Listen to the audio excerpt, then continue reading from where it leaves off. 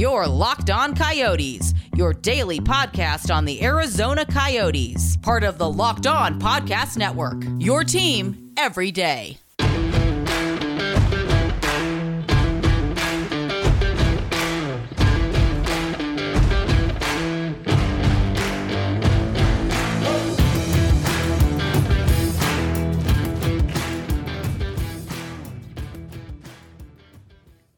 All right, welcome in, everybody. This is Dane Lewis, host of the Locked On Dallas Stars podcast, joined now by both hosts of the Locked On Arizona Coyotes podcast, Robin Leano and Carl Pavlock. Guys, hockey season is almost here, and I know it's been a fairly busy offseason with Coyotes, at least as far as drafting goes. Some pretty big names to talk about, which we'll touch on here in a second. But how are you guys feeling? How excited are y'all to have hockey back soon in our lives here just this month in September? You know, I think in the general sense, I'm glad to have hockey back because, I feel like there's nothing to do without hockey. But at the same time, and I think Carl can help, back me up on this, we're covering a team that's just not going to be good. So it's just going to be it's going to be just dread, just freaking endless dread. It's year 2 of the rebuild. It's my second year rebuild, covering the Coyotes, because there was the other one back in 2015. I know exactly what to look forward to, and it's not the most fun thing, but it's exciting. Being able to watch hockey is fun, even if I'm not going to like most of the results. Yeah, I certainly can understand that angle, and maybe it's a grind to get through this season for Coyotes fans. But perhaps if you get that elusive number 1 pick, maybe you get a franchise-altering player out of that pick, or at least maybe a pick in the top 3. But I want to look back at this most recent draft that took place over the summer and kind of get you guys' thoughts on some of the picks that your team acquired, mainly the first round pick, or at least the first pick that you guys had in the first round in Logan Cooley. Were you surprised that Shane Wright was on the board? And was it kind of expected that Cooley was the guy, regardless of who was going to be there? What were your overall thoughts on that selection with Logan Cooley on the first night of the draft?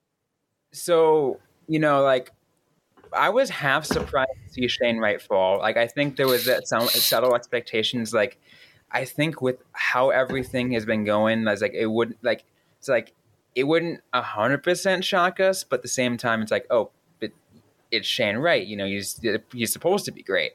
When he failed, it was between him and Cooley at number 3. We're just it makes sense to take Cooley because of the way it fits the system. And then obviously later on we found out it's okay, now it makes even more sense because Cooley wants to be here in Arizona versus apparently from what we've been told that if Shane Wright were drafted by Arizona, he would not want to play for them. So that is, what has also made sense on that side. So Cooley was definitely the best pick though. Obviously it's still way too early because we haven't seen them hit the ice officially as an Arizona Coyote, but from what we're all gathering, he's gonna be a freaking rock star. Yeah, I've actually gotten a chance to see Cooley play at a prospect scrimmage, and it was really fun. I fell in love with watching the guy play, and it was definitely a surprise. There had been rumblings that Slafkovsky was going to go number 1, and New Jersey just didn't want Wright from everything that had been said. So it felt going into it, there was maybe a 1 in 10 chance. I didn't know that, how much Cooley wanted to play in Arizona. If I had known that, then I would have been higher on him the day of, because that definitely makes a difference. They want buy-in with the rebuild, and Cooley's timeline just fits the rebuild. Yeah, for sure. And, it seems from everything I could gather that pretty much everyone around that Coyotes organization seems pretty pleased with that pick, as well as, some of the other picks in the draft. I know Arizona had, I believe, 3 in the first round. You guys can correct me if I'm wrong on that. Who are some other, key players that you really, were high on when the Coyotes picked them, whether it was still in the first round or maybe later on in the draft? So obviously, you kind of had to go through the draft. We can't go through talking about the draft without talking about Connor Geekie, because the Coyotes drafted. They traded up to get him, like pretty significantly to get him. I'm still questioning whether it was worth trading up that far to get him. But he's still a high name on the was on the draft board. Like some experts had him in the top 10, and the Coyotes got him at 11, right, Carl? I think it's 11. So, yep, 11. It's like, okay, that kind of makes sense. When you look at some of his flaws, it's like, okay, we'll see how that works out. But I'm looking forward to see what he can do because, he can, he's another center, but can probably slot over to the wing if we really need to. And he's got size. I think everyone, if you look at the down the roster, with the exception of Logan Cooley, everybody on the Coyotes drafted are freaking big people. Yeah. Everyone's over, I think 6'1", but Cooley. There's a lot to kind of like. One of the players that really stood out, just because I just kind of wrote about him, 36 overall, Duda, Russian defenseman, looked phenomenal. I did a ranking of him on 5 for Howling, and as soon as I started looking deeper into him, I'm like, we put him way too low. This guy is just impressive. Split time between the KHL and the MHL this past year, and should be pretty interesting. Yeah, it certainly seems like there's a lot to be looking forward to in Arizona as far as these young players, especially with the size, just with how big some players get in the NHL these days with speed, size, strength. It looks like the Coyotes certainly going after players that seem to cover all those bases. You say Cooley may be a little undersized, but still an incredibly talented player. But kind of shifting the focus to the main current NHL roster guys that we're going to see play for the Coyotes this season. Starting with a guy that's been in some rumors over the past several weeks, really throughout the offseason, and Jakob Chychrun. What are your guys' thoughts on him? Do you think that he stays with the team? Do you think, the Coyotes look to deal him, or do you think there's another team that is, interested in him that you could see him going to? What are your overall thoughts on him and his current situation with the team? Yeah, so we Carl and I actually had this discussion earlier this week on the Locked On Coyotes podcast, and there is a lot of question behind that on what's going to happen. I think there is a general consensus that if we see Jakob Chychrun hit the ice come training camp, he will not get traded until at least the trade deadline. But obviously, and maybe even doesn't happen, because the thing is, we've seen so many rumor mills go up, and it's an endless cycle for Coyotes players in general. Any player who's playing above or is a high value player, it's like, oh, when are the Coyotes going to trade this player? They obviously can't have him. But it'll be interesting to see. We'll definitely be watching it. But like I said, that if he hits the ice this training camp, he probably won't be dealt for a while. Yep, same. Like Robin said, we just had an episode about that. Those are pretty much all my thoughts too. Yeah, for sure. I figure, I can only do so much digging on the internet with, some sources that may or may not be, very credible. But I know you guys are going to know a lot more than I will about the whereabouts of players that could be on the move, especially out of Arizona. And, we talk about players that departed from the team this offseason. I know not too long ago we saw Phil Kessel go to Vegas. Was that a move? I mean, I think it was expected that he would go somewhere else. Is he a guy that you think will be missed heavily in Arizona, or do you think it's just kind of a meh situation? Because I know, if a team's in a rebuild, sometimes you get attached to some players that, were longtime veterans or just good personalities. What were kind of you guys' thoughts as Phil Kessel goes on to Las Vegas? Carl, go. So I think as soon as I heard that Rick Tocchet lived in Las Vegas, I was like, oh, that's exactly why. I should have called that immediately if I had known.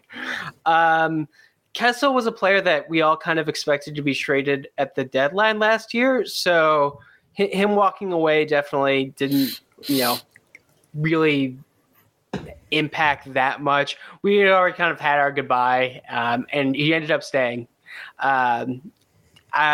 It does seem like he wants to go to a team that can compete. I don't know if Vegas has the goaltending to be a competitor, but it's where he wanted to go. And, all the power in the world to him. I hope he has a great end to his career. I think no one in Arizona is going to say too much bad about him, just normal Kessel criticisms.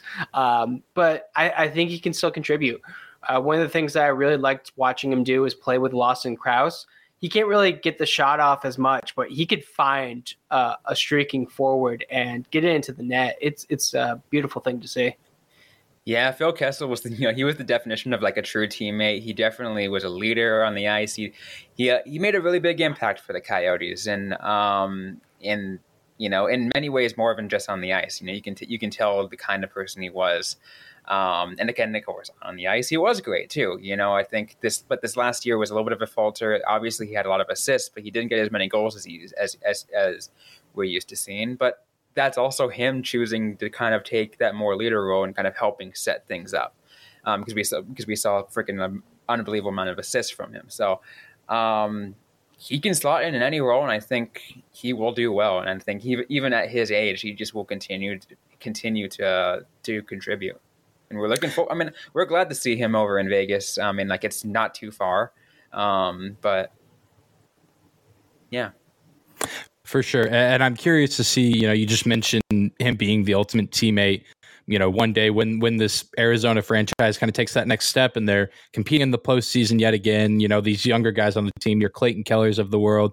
How many of them will say, I remember, back in the rebuild days, having a teammate like Phil Kessel, encouraging me or being a mentor type figure for a guy that's been around in this league for a long time.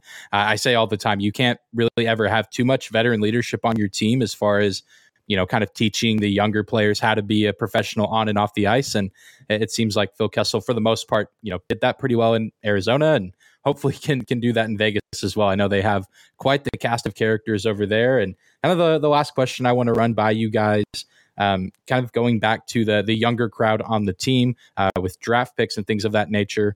Who are some guys that could be seeing, some quality NHL minutes this season for the Coyotes that might not be on many other NHL fans' radars, or especially in the Central Division? Because I feel like, you can have these teams like this where you just see, a full line or, 3 or 4 different players. You say, I've never heard of this kid, but, they're putting up some really impressive numbers, or, they skate really well. They shoot the puck well. Who are some of those guys, or maybe 1 or 2 guys, that each of you have in mind? So a lot of the young guys are probably not going to show up because, we advocate for don't rush our prospects and make sure they develop. So I would love to say Dylan Guenther, but he's not going to show up. Just let him furry. But I will say, and one player who I think who would probably likely make a few appearances and make some decent minutes, and it's JJ Mosier. He was a second round draft pick in the 2021 draft as an overager, and he came in and instantly made an impact. He looked really good in Tucson and became a impact defenseman once he got called up, when literally 90% of the defense was gone through injury for the Coyotes, and he made and that impact was felt, and because of that, don't be surprised to see more of him in this next year. Do you have another one? Oh, another one. Oh. Probably not going to won't show up as much, but obviously I will see what he does in Tucson as well. But Matias Maccelli is another one. I think he'll probably get another guy to get called up, and that dude is so fun to watch. Obviously when I was living in Tucson, I was watching him all the time. Oh my God, please give me more Matias Maccelli. I knew you were going to do Maccelli. So the 2 that I'm going to do, the other kind of younger player, Michael Carcone, who is also played a couple of games with the team last year, did really good with the Tucson Roadrunners. Really looking forward to see what he can do for a full season.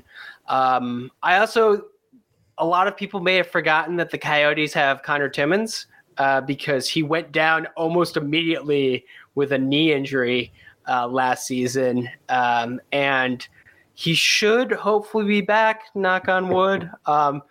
I don't know if he's going to start. I haven't really heard much update on him. I think Craig Morgan tweeted out that he's rehabbing, but I would need to check on that. But I definitely think he is a player who could make an impact once he's healthy. Yeah, definitely. And, if you're a Stars fan listening, keep an eye out for those names if we, have the Coyotes up on the schedule. Because I know even, last year. I know Scott Wedgwood was a guy that had been around the league for quite some time, an older player, but a guy I wasn't super familiar with. He had a knack for shutting down the Stars, and now he is a member of the Dallas Stars. So you never know when or where a quality player will turn up, whether they're playing against your team or for your team. But to flip the script here a little bit, I want to open up the floor to you guys to ask any Stars-related questions you might have. I know we'll have a good handful of Coyotes fans listening to this as well, so I want to open up the floor for you guys and your listeners. So, yeah. Since you brought up kind of Wedgwood, I'm curious, what was his role kind of with Dallas at the end of the year, and what do you anticipate it being to start out? Yeah, I think his role at the end of the year and the role going into this season will be very similar in that, the Stars last year at the beginning of training camp, beginning of the season, had this rotation of veteran goalies that were kind of supposed to, be present on the team throughout the season, with Braden Holtby and Anton Hudobin starting in net, and Ben Bishop supposed to come back from injury. But by the end of the season, all three of those guys either were retired or on the IR and could not play. So Jake Ottinger steps up to be the number one, and then the Stars go out and get Wedgwood at the deadline to be, a good quality backup. And that's exactly what he was. He played on a lot of nights that Jake Ottinger just needed a breather because, I think Rick Bowness and the coaching staff knew that Jake was going to, if the Stars did make the playoffs, that they were going to need his very best and that he was going to need to be in the best shape possible. And so there were a good handful of games that Scott Wedgwood had to come in and play some high-quality opponents. His first start was on the road in Carolina, and I believe he had 40-plus saves that night in a Stars overtime win. He played against the Toronto Maple Leafs at one point in the season and fought really hard, and the only reason that he lost is because Auston Matthews did Auston Matthews things in overtime and scored a game winner. So Scott Wedgwood has, certainly been a welcome surprise here in Dallas. I don't think many people were expecting a goalie trade at the start of last season, but there was a need for it, and they go out and get Wedgwood, and now they've signed him to a pretty team-friendly deal. I believe it's only, I have Cap Friendly pulled up here, 2 seasons, $1 million a season. So certainly not breaking the bank for a pretty quality backup goaltender. Yeah, that's great to hear, especially for a player who's been claimed off of waivers twice by the Coyotes. Yeah, that pretty much. And I'm glad you mentioned that too, because a lot of that sounded pretty familiar to us, because like a lot of Coyotes fans will be familiar with the way he kind of helped Karel Vejmelka during those times when Vejmelka just needed a breather. Wedgwood was that guy, and just to hear that he continued that kind of role with Dallas is nice to hear. I mean, I think a lot of us have somewhat, here in Arizona, have so much respect for Wedgwood for his 2 stints with the Arizona Coyotes. Yeah, came in twice to break up a freaking 12 NHL record 12-game losing streak to start the season. What a stat. It's amazing. Absolutely amazing. A couple things I'd like to know is because kind of like in a similar way that you asked us, who are some players that might be coming out to make a new appearance for the Dallas Stars who, might make an impact right away for them, and that, that Coyotes fans might be interested in keeping an eye on. For sure. There's certainly a good handful of players, and the first one I'll start with is a defenseman. The first round pick for the Dallas Stars back in the 2019 draft, his name is Thomas Harley, and he's played some minutes at the NHL level already. Not a ton. His sample size is pretty small, and even, as far as games, but also just time on ice, typically being on that bottom defensive pairing if he was playing at all. But he's a guy that, has a lot of upside. And I think this new coaching staff led by Pete DeBoer, they really like him. And I know the rest of the team is pretty high on him as well. And there's going to be plenty of, high expectations for him to, take a really big step in his professional career, especially with the absence of John Klingberg, who's now in Anaheim. It's kind of the Miro Heiskanen show on defense, but there's this expectation that this young Thomas Harley kid is going to, finally take the steps forward to be a full-time NHLer, not a guy who's playing at the AHL, but a guy who's going to be with the NHL club on a nightly basis. And, he can score, but he can also play the defensive side pretty well. And I'm excited to see him. And then I think he's a lock to make the roster just because of the need for defensive depth. But you even look at the forward position, and there's kind of some might call it a 3-way race, but I think we could very well see two of these guys maybe crack the opening night roster, guys that have been dominating the Canadian Hockey League, and Wyatt Johnston, Logan Stankoven, and Maverick Bourque, who Maverick Bourque was picked back in 2020, and then Stankoven and Johnston both picked in the first 2 rounds of the 2021 draft. And I mean, there's just not enough time to completely talk about how great these guys are. Johnston, I think led the entire OHL in points at 124 and like 68 games played.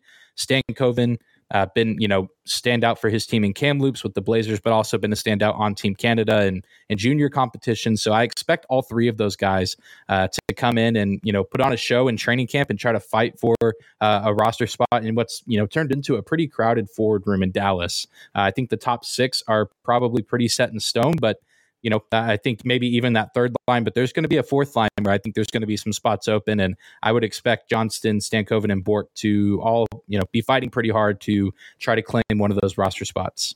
Yeah, I also was that kind of player. Sorry, no, go ahead. I was gonna say I also see some player names that I do kind of recognize that obviously weren't aren't the superstars. And maybe it's just me, but some of these players, maybe you might know about this too, but if I'm not mistaken, for some of the lifetime AHLers maybe spend a lot of time with the Texas Stars or whatever that are finally making their appearance up with Dallas. Because I'm like, wait a minute, these sound so familiar. I'm looking at I think Joel Hanley is up there and Luke Glendening. I'm like, wait a minute, I recognize these players. Where do I recognize them from? So both those guys, especially Luke Glendening, I think Luke Glendening might have played all 82 games last season, but he was usually on the Stars' third or fourth line, kind of the checking center, one of the better defensive forwards on the team. And then Joel Hanley was kind of in that bottom 6 rotation on defense as well, sometimes being the 7th man or the odd man out of the defensive pairings. So I wouldn't expect them to be at the AHL level, but you never know if they need, an injury recovery throughout the season, but they're definitely guys that, have been around the league for a little bit, but certainly not the guys you think of when you think Dallas Stars hockey. So does it seem like the expectations going into this offseason were you guys were going to get the promotions from the juniors players? And how does that kind of impact what your expectations for the season are as a whole? Yeah, I think there's certainly been the expectation that at least one of those guys I mentioned is going to crack the roster. And there's a handful of other guys that have been playing with the Texas Stars as well that I think have a shot, like Ty Dellandrea, Riley Tufte, just to name a couple.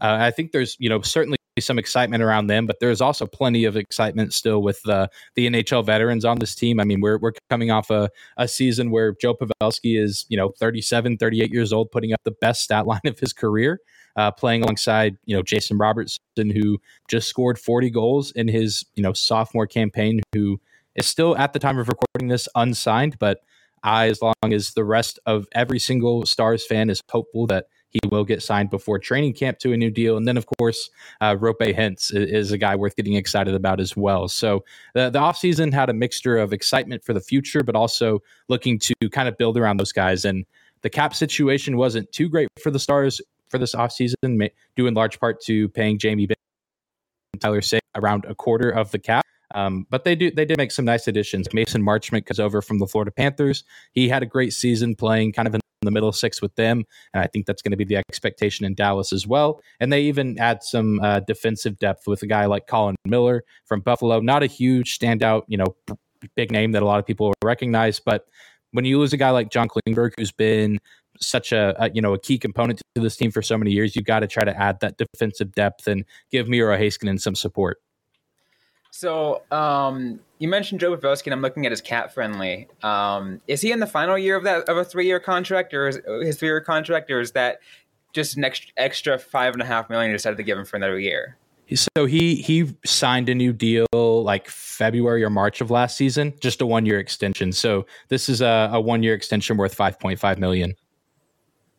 Okay, because I was trying to do all the math in my head. Like it's yeah. I am surprised that Joe Pavelski is playing some of his best hockey right now. But that's cool. Always love it when an old guy does well. By the way. Yeah, it's also exciting. I've talked about this with several other hosts as well, doing these season previews. That he's reuniting with his old coach and Pete DeBoer from San Jose, and at least from a storyline perspective, there's a lot of good potential. Like, oh, this would be cool if both those guys still have yet to win a Stanley Cup, and it seems like Pavelski very well could be on his way out of the league. As sad as that is to think about, but certainly there are better teams on paper to win the Stanley Cup or at least win the Western Conference this season. But the Stars, I think, have a shot to be competitive. And, just selfishly in my mind, would love to have the storyline of, old coach, old captain of said coach reuniting for one last ride. But we'll have to see what happens. I mean, that is a good story. It's a very good story. Unfortunately, that's probably why it's never going to happen. Like, the good stories never happen. Right. If it's too good to be true, that it usually is. So yeah, absolutely. Yeah. Well, if you guys don't have any other questions about the Stars, we can kind of transition into some discussion about the division as a whole. Because I know, it seems like we, or maybe y'all agree with this. I imagine y'all do, but if you don't, let me know that the number one spot seems to be a lock, and I would say maybe the 7th and 8th spot of the division seem to be a lock as well. But the rest of the division kind of seems to be up for grabs. How do you guys see things shaping out from your perspective, covering a team like the Coyotes? Yeah, I mean, that is a pretty fair assessment. That 1, 7, and 8 is just a lot. Like, you can't get look past where Colorado, Chicago, and Arizona are going to finish, because you have the expectations are freaking clear. But to see Minnesota and what they're doing, they're kind of I don't know. They can be either going up or they can be going down or whatever. Dallas has been up and on, and I know that's what I have the last couple of seasons. I've never understood which Dallas team am I going to see. St. Louis is going to be the same. It's just you're right. It's just going to be such a cluster in there. I really don't know. I'm going to be loving the Coyotes and the Blackhawks just racing to the bottom. I expect the Blackhawks to tank blatantly, and it is going to be glorious to see. Get an AHL backup in there for a game at one point, just because, and see who gets traded. Because Chicago has a lot of interesting pieces, and I never thought I'd hear Patrick Kane's name being thrown around, but it seems like that's happening and could happen. So that's going to be the story we focus on, the Chicago-Arizona tank fest. I mean, the tank hard for Bedard sweepstakes is already in full swing. So yeah. Last season, we didn't know that Montreal was going to be doing what they do. This one, we're anticipating. It makes sense. That was just oh, wow. Yeah, I feel like Chicago and Montreal have maybe switched places, where last year there was kind of this Chicago went and got Marc-Andre Fleury. So they're a legit team, right? And then they just were not legit, whereas Montreal was coming off a Stanley Cup Finals appearance. But now Chicago, I think in my power rankings that I did, a month ago for the division, I think I personally put Chicago last because I was which roster do I recognize more players on? And I recognized more Coyote names than I did Chicago names. So I did the same thing. I also put Chicago 8 on those power rankings. I listed Chicago at 8 and Arizona at 7. Yeah, they're going to tank hard. It's going to be fun to watch, just as the season winds down. You'll have, I hope the Stars are fighting for a playoff spot, but also seeing which team in the division is also going to be gunning for that number one spot, because the Central Division already pretty competitive at the top. And then, if you throw in a team like Chicago or Arizona here in the next 3-4 years, that's also going to be competitive. I mean, perhaps we'll see one of these other top teams in the division maybe fall out a little bit. It's going to make things really interesting. So, because we were saying, because Connor Bedard is the kind of guy that can change a franchise almost overnight. Absolutely. And the cool thing is, obviously he's the name that's being tossed around for the 2023 draft. But if you look at the 2023 draft, it's probably going to be one of the deepest we've ever seen, one of the strongest we've ever seen. I should not say more than deep, but strongest. And that's awesome. Yeah, I think, and I've heard other people say it. I'm certainly not the first person to have this take, but I think it's one that could be very true that at the trade deadline, we could see you always have teams that are looking to sell, but I think you could see even more teams looking to sell at the deadline if they know they're not going to make the postseason just because, like you said, this is a draft full of, franchise-esque players, guys that can be the face of your team for, 10, 15 more seasons. And so you could have teams in every division, like San Jose. If you talk to JD Atlanta Sharks, they're not looking to be very good. Anaheim, Seattle, Montreal. The list just goes on and on. I think we could see a lot of sellers and a lot of teams just absolutely loading up for deep playoff runs at the trade deadline. And I expect Colorado to be in that conversation, likely St. Louis, Minnesota, depending on where they are, Nashville, and then maybe even Dallas, just depending on how teams, roster situations work out and who's at the top of the standings and who's at the bottom. Given how tight the cap is, think of all the shenanigans we're going to get to see leading up to that, because you're right. There could definitely be like a lot of players moving, but you're going to need to make room, and a lot of the good teams don't have the space. Although one thing that I do look forward to, like you mentioned, the cap is next year. The cap, we're from expectation, is supposed to go up pretty significantly. So that'll be fun. That would maybe help Stars fans forget that we're paying Jamie Benn and Tyler Seguin both over $9 million a season for them to produce like mid-six players. So who knows? For multiple years. It's so long. Tyler Seguin until 2027 and Jamie Benn until 2025. Man.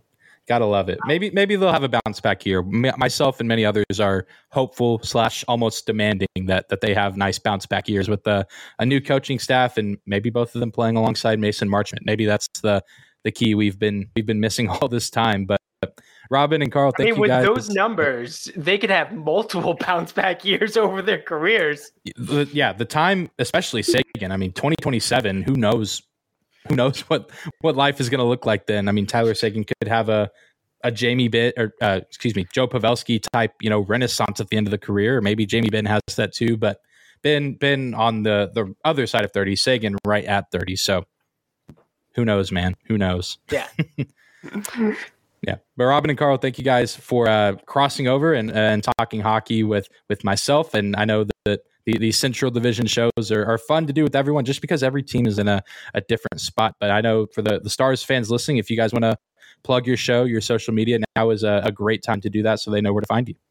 Yeah, absolutely. So, for the Locked On Coyotes podcast, we're found everywhere you get your podcast. We also have our YouTube channel. We also are on some local news apps for those that are familiar with 12 News in Phoenix. We are on their app, their mobile app as well. On social media, we're on Facebook, facebook.com/LockedOnCoyotes, and on Twitter at LO_Coyotes. And I myself personally am at Robin_Leano. That is Robin with a Y _LEANO. And Carl. Yep, I am at Carl Pavlock, FFH. I am also the managing editor of 5 for Howling. You can find that on Twitter, the word 5, the number 4, the word Howling. Yeah, that's pretty much it. Very cool. And if there's any Coyotes fans who want to keep up with the Dallas Stars, you can find Locked On Stars and on your favorite podcasting platform, as well as on YouTube, just like Locked On Coyotes. And we're sitting just under 700 subscribers right now. So if you, ex-Coyotes fan, feel so inclined to subscribe, I promise to be nice to the Coyotes every time we play them this season. I'll probably be nice to them anyway because they have some really fun young talent, but just throwing that out there. And then you can find me on Twitter at Dane_Lewis, as well as just our show, a nice, simple at Locked On Stars. But Robin, Carl, thank you guys for joining, and we'll have to do this again sometime soon.